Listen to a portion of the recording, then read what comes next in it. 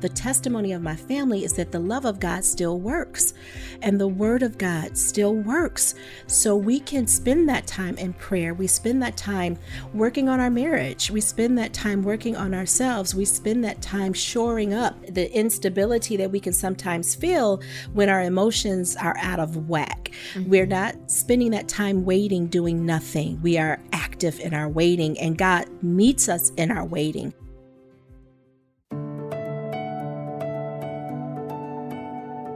You're listening to God Hears Her, a podcast for women where we explore the stunning truth that God hears you, He sees you, and He loves you because you are His. Find out how these realities free you today on God Hears Her. Welcome to God Hears Her. I'm Elisa Morgan.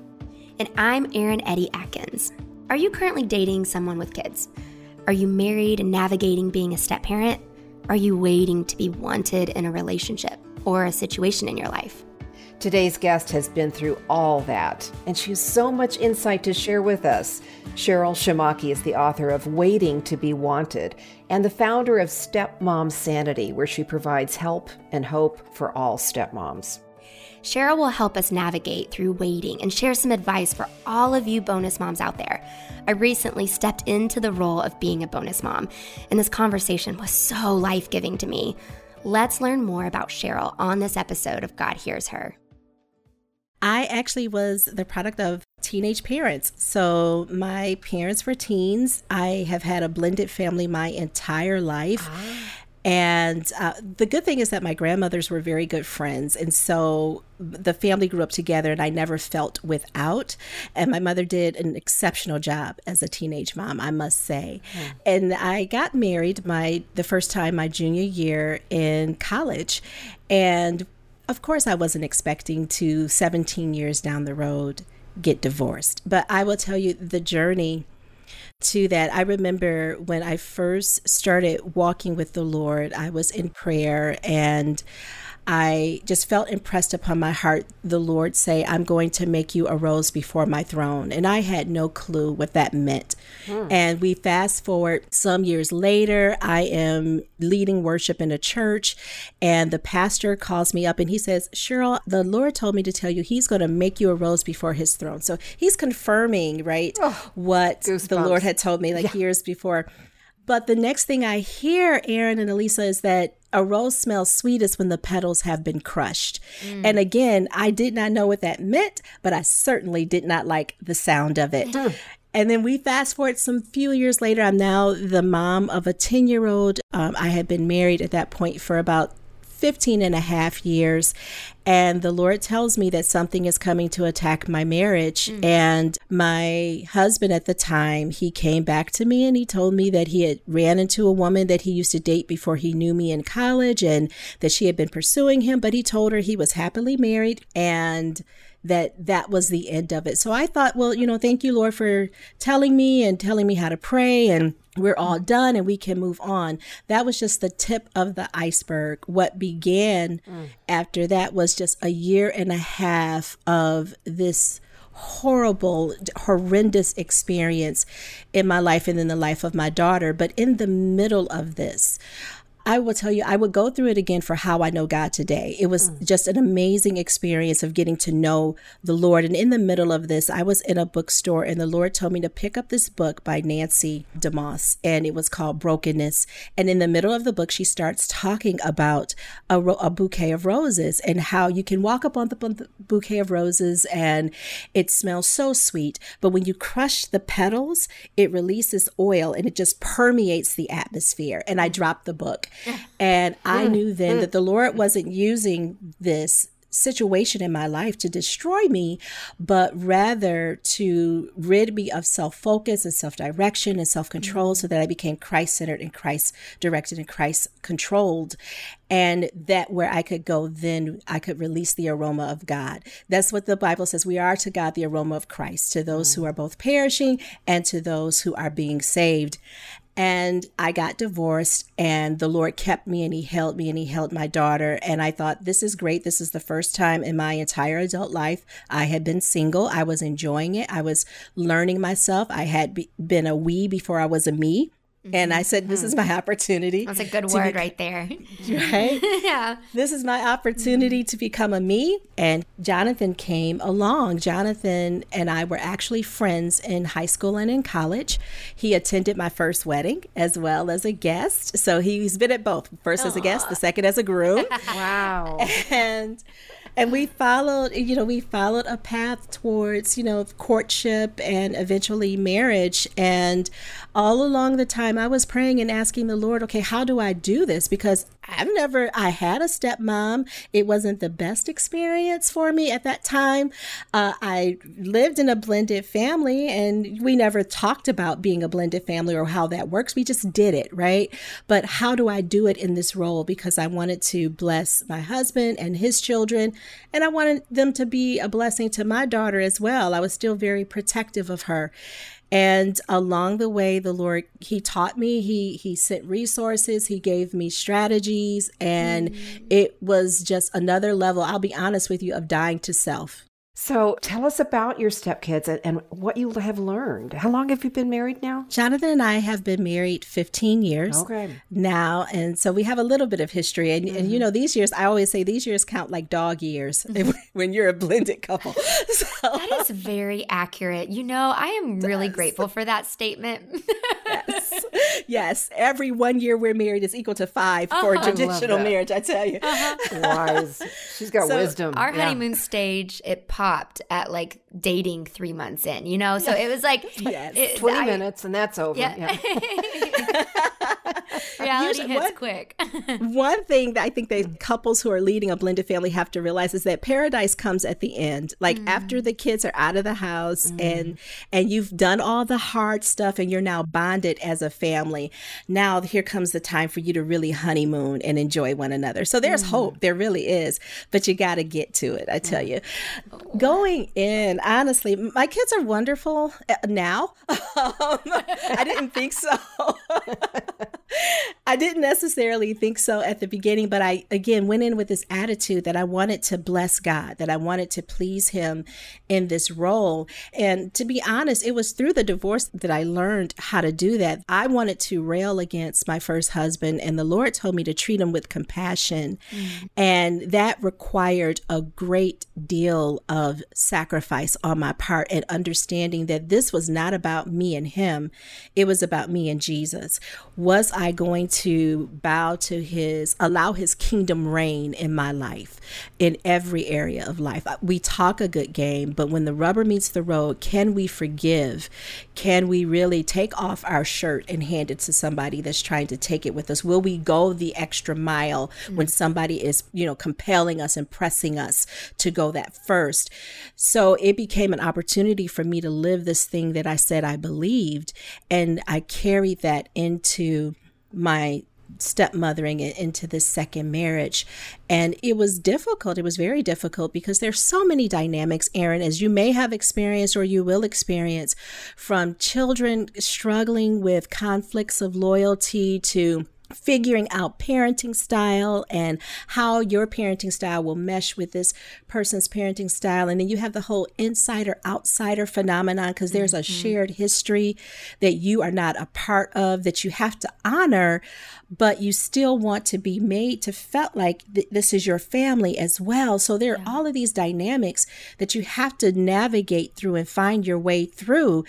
And to do so from the perspective, okay, God, what is your best for the people around me? Yeah. How do I show up is very difficult to do. I'm so glad that you ended with that. It's so complex. It's so complex that when you're in it, it's almost like, all right, I don't even know where to begin to understand my voice, to being able to selflessly serve. And then you are aware of the traumas, and then you're aware of the things that could be preventative, but you have no control over. And then there's what you said, like the parenting and then parenting styles and then the loyalty. And so the times that you do get to be around your stepchildren, you don't know where to begin on influence.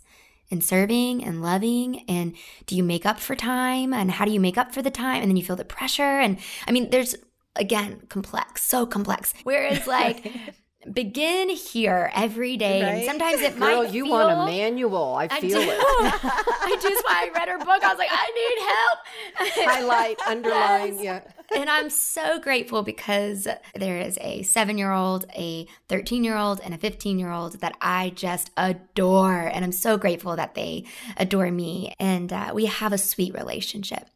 Mm-hmm. In addition, I want to serve and love them the best that I know how. And I watch my selfishness get in the way of that. Absolutely. It's going to, yes. I would say, let's go back to something that you said. You said influence. And I think that would be a very good place to start because we don't have positional leadership in the lives of our children. The parents, grandparents do. They have positional leadership. We don't. What we have to do is gain influence by permission, and that's granted by access to the heart. So really what we first need to do is just take our time establishing a relationship, a genuine relationship with them apart from our relationship to their father. What are they interested in? What do they like to do? Let me ask about their day and understand we may get some pushback from that.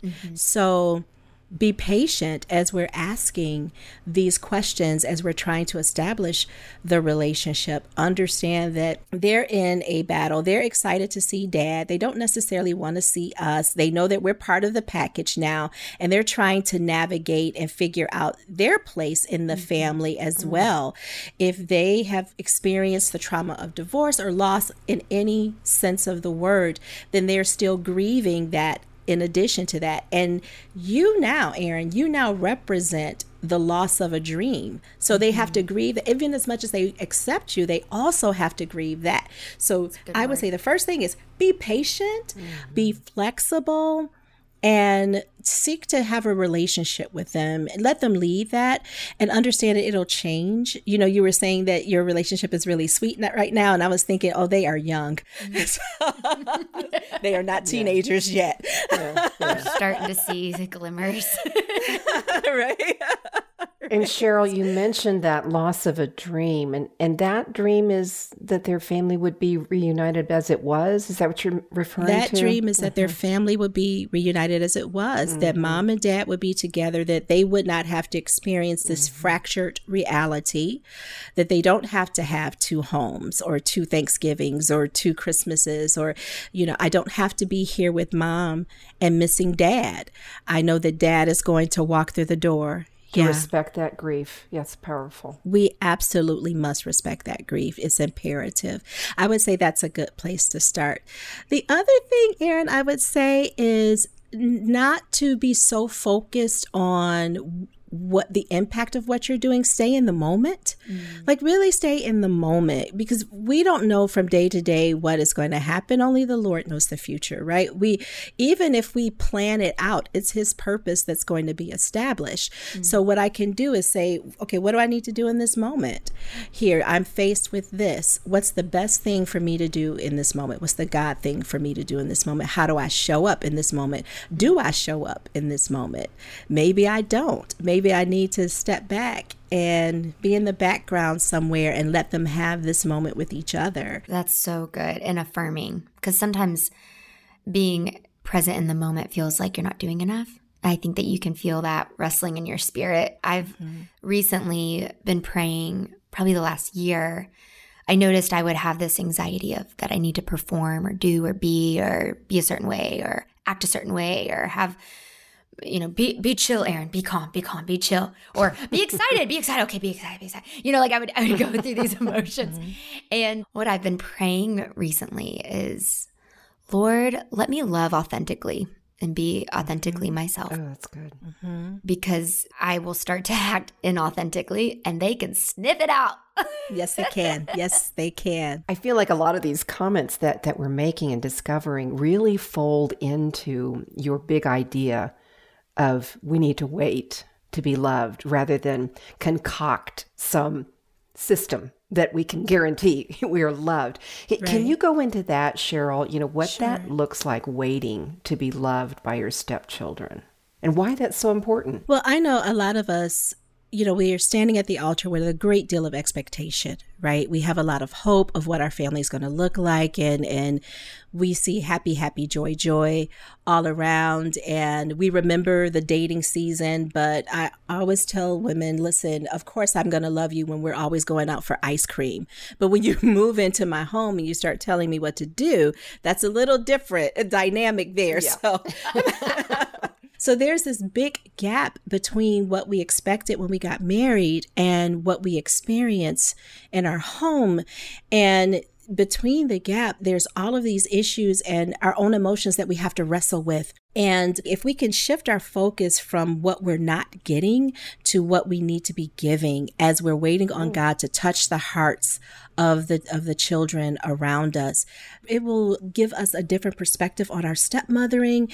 It will give us a different sense of purpose for our stepmothering as well. So waiting is not this exercise in futility. It's not you sitting around twiddling your thumbs. It really is asking God, again, how do I show up in this moment?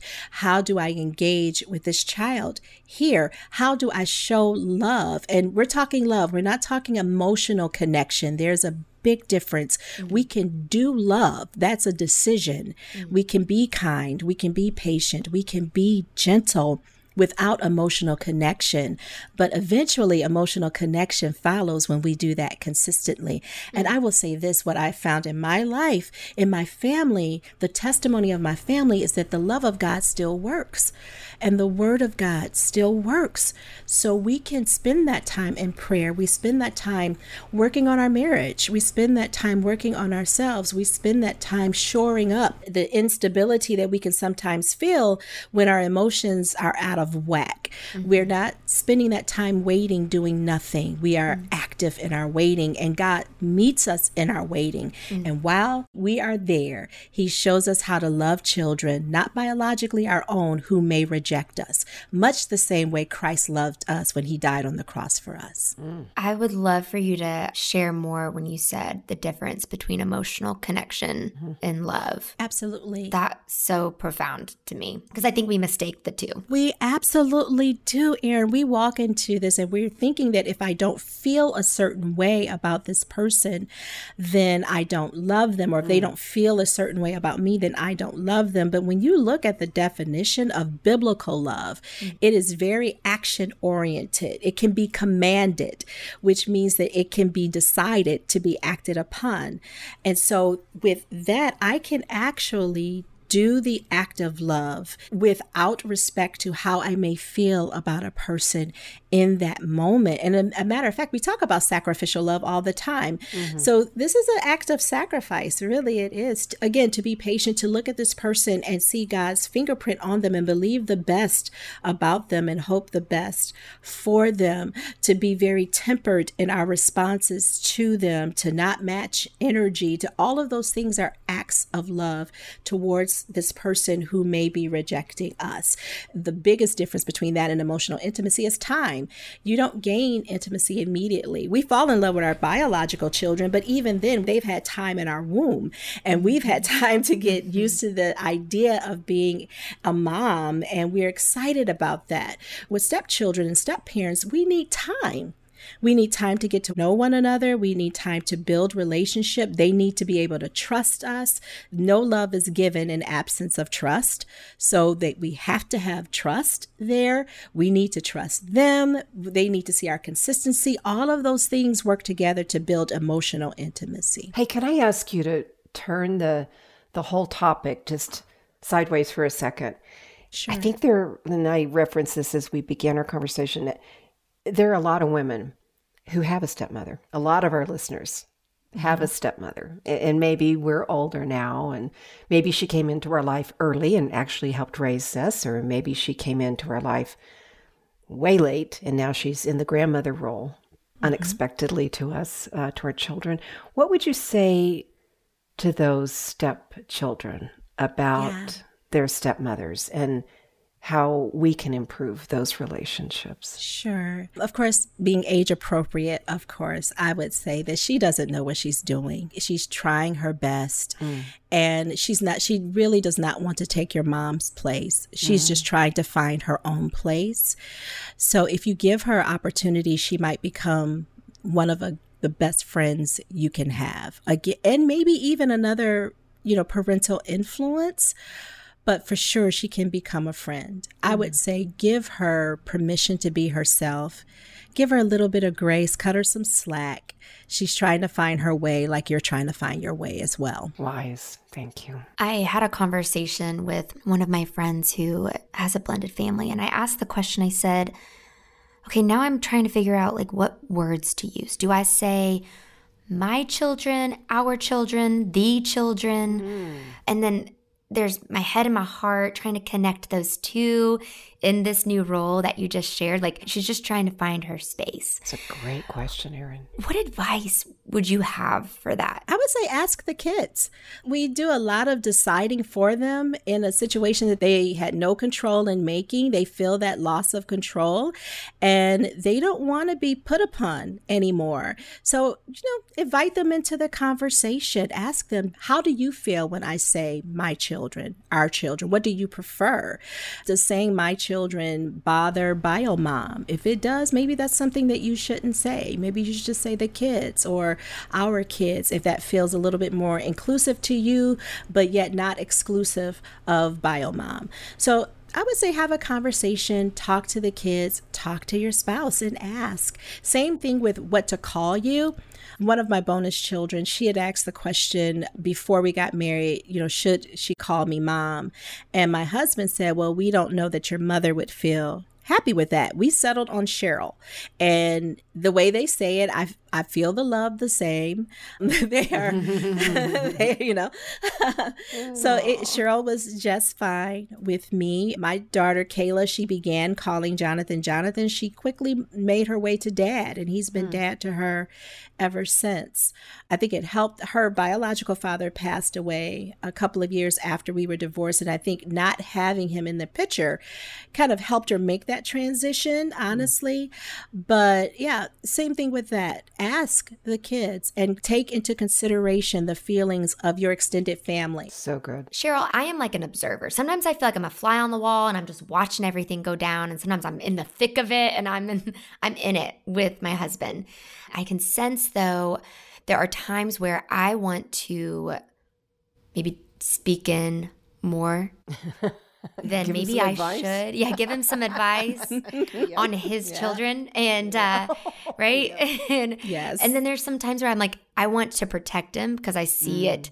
Oh, no, if you say that, I know that she's going to la la la la, Mm-hmm. How can you support your husband and empower his voice? When do you know to step back? Can you speak into that? One of the first things that I would say is that understand that your husband feels like he's the man in the middle.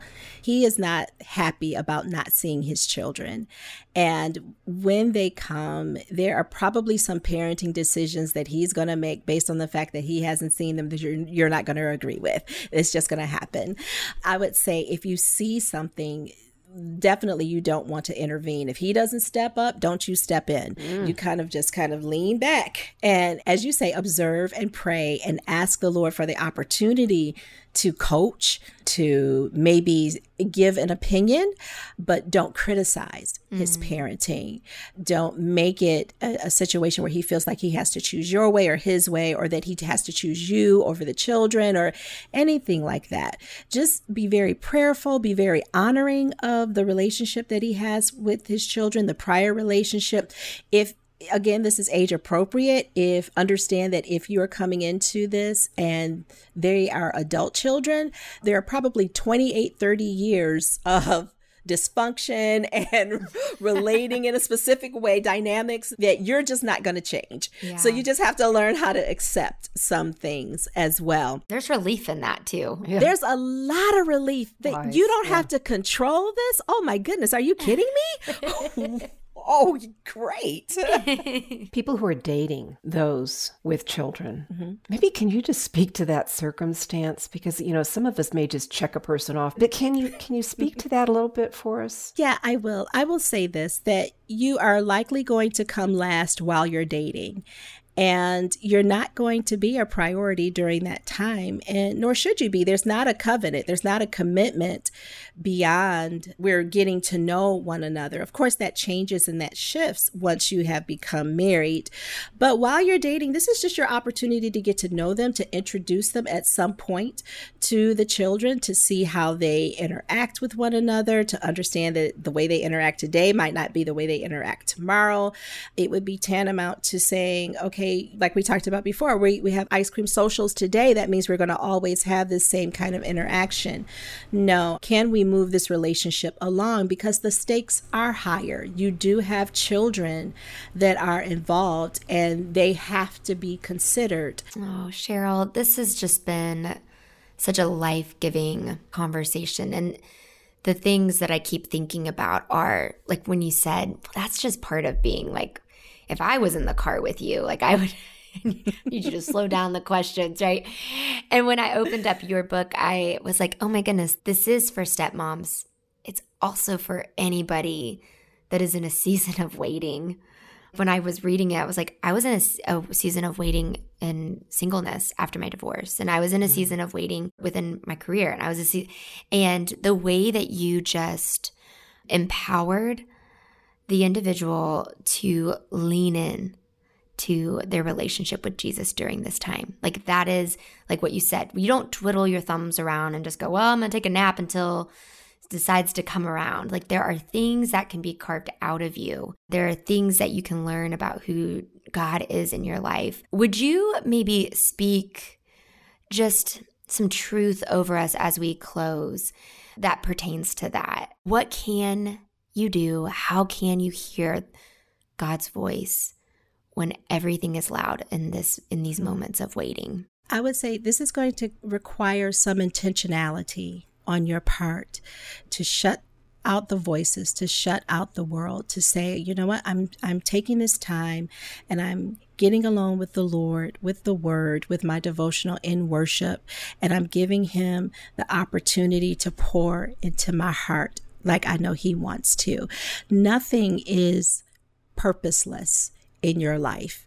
You have been brought to the position that you're in as a stepmother because you are God's hero in your family, and he wants to use you in that family to draw those children, to draw even your husband's former spouse to the Lord.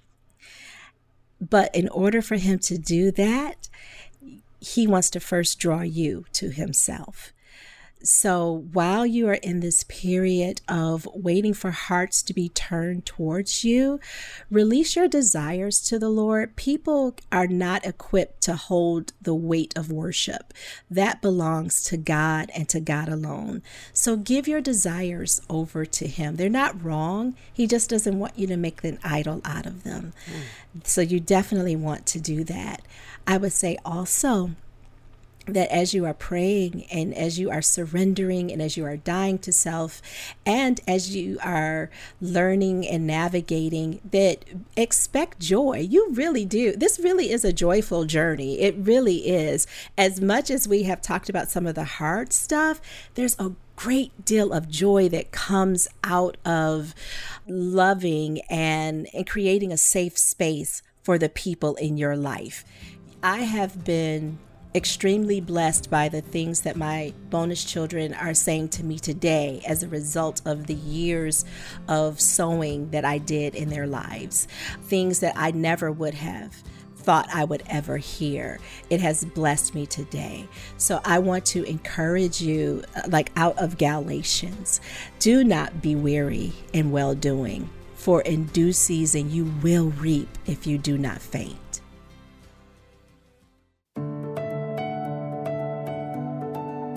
Sowing the seeds in a relationship may take years, but the harvest at the end is so worth it when it comes to growing with the people around us. I am so thankful for Cheryl. Well, before we go, be sure to check out our website to find a link for Cheryl's book, Waiting to Be Wanted. You can find that and a link to join our email list on our website at godhearsher.org. That's godhearsher.org. Thanks for joining us. And don't forget, God hears you, He sees you, and He loves you because you are His. Today's episode was engineered by Ann Stevens and produced by Jade Gussman and Mary Jo Clark. We also want to thank Emily and Josh for all their help and support. Thanks, everyone. God Hears Her is a production of Our Daily Bread Ministries.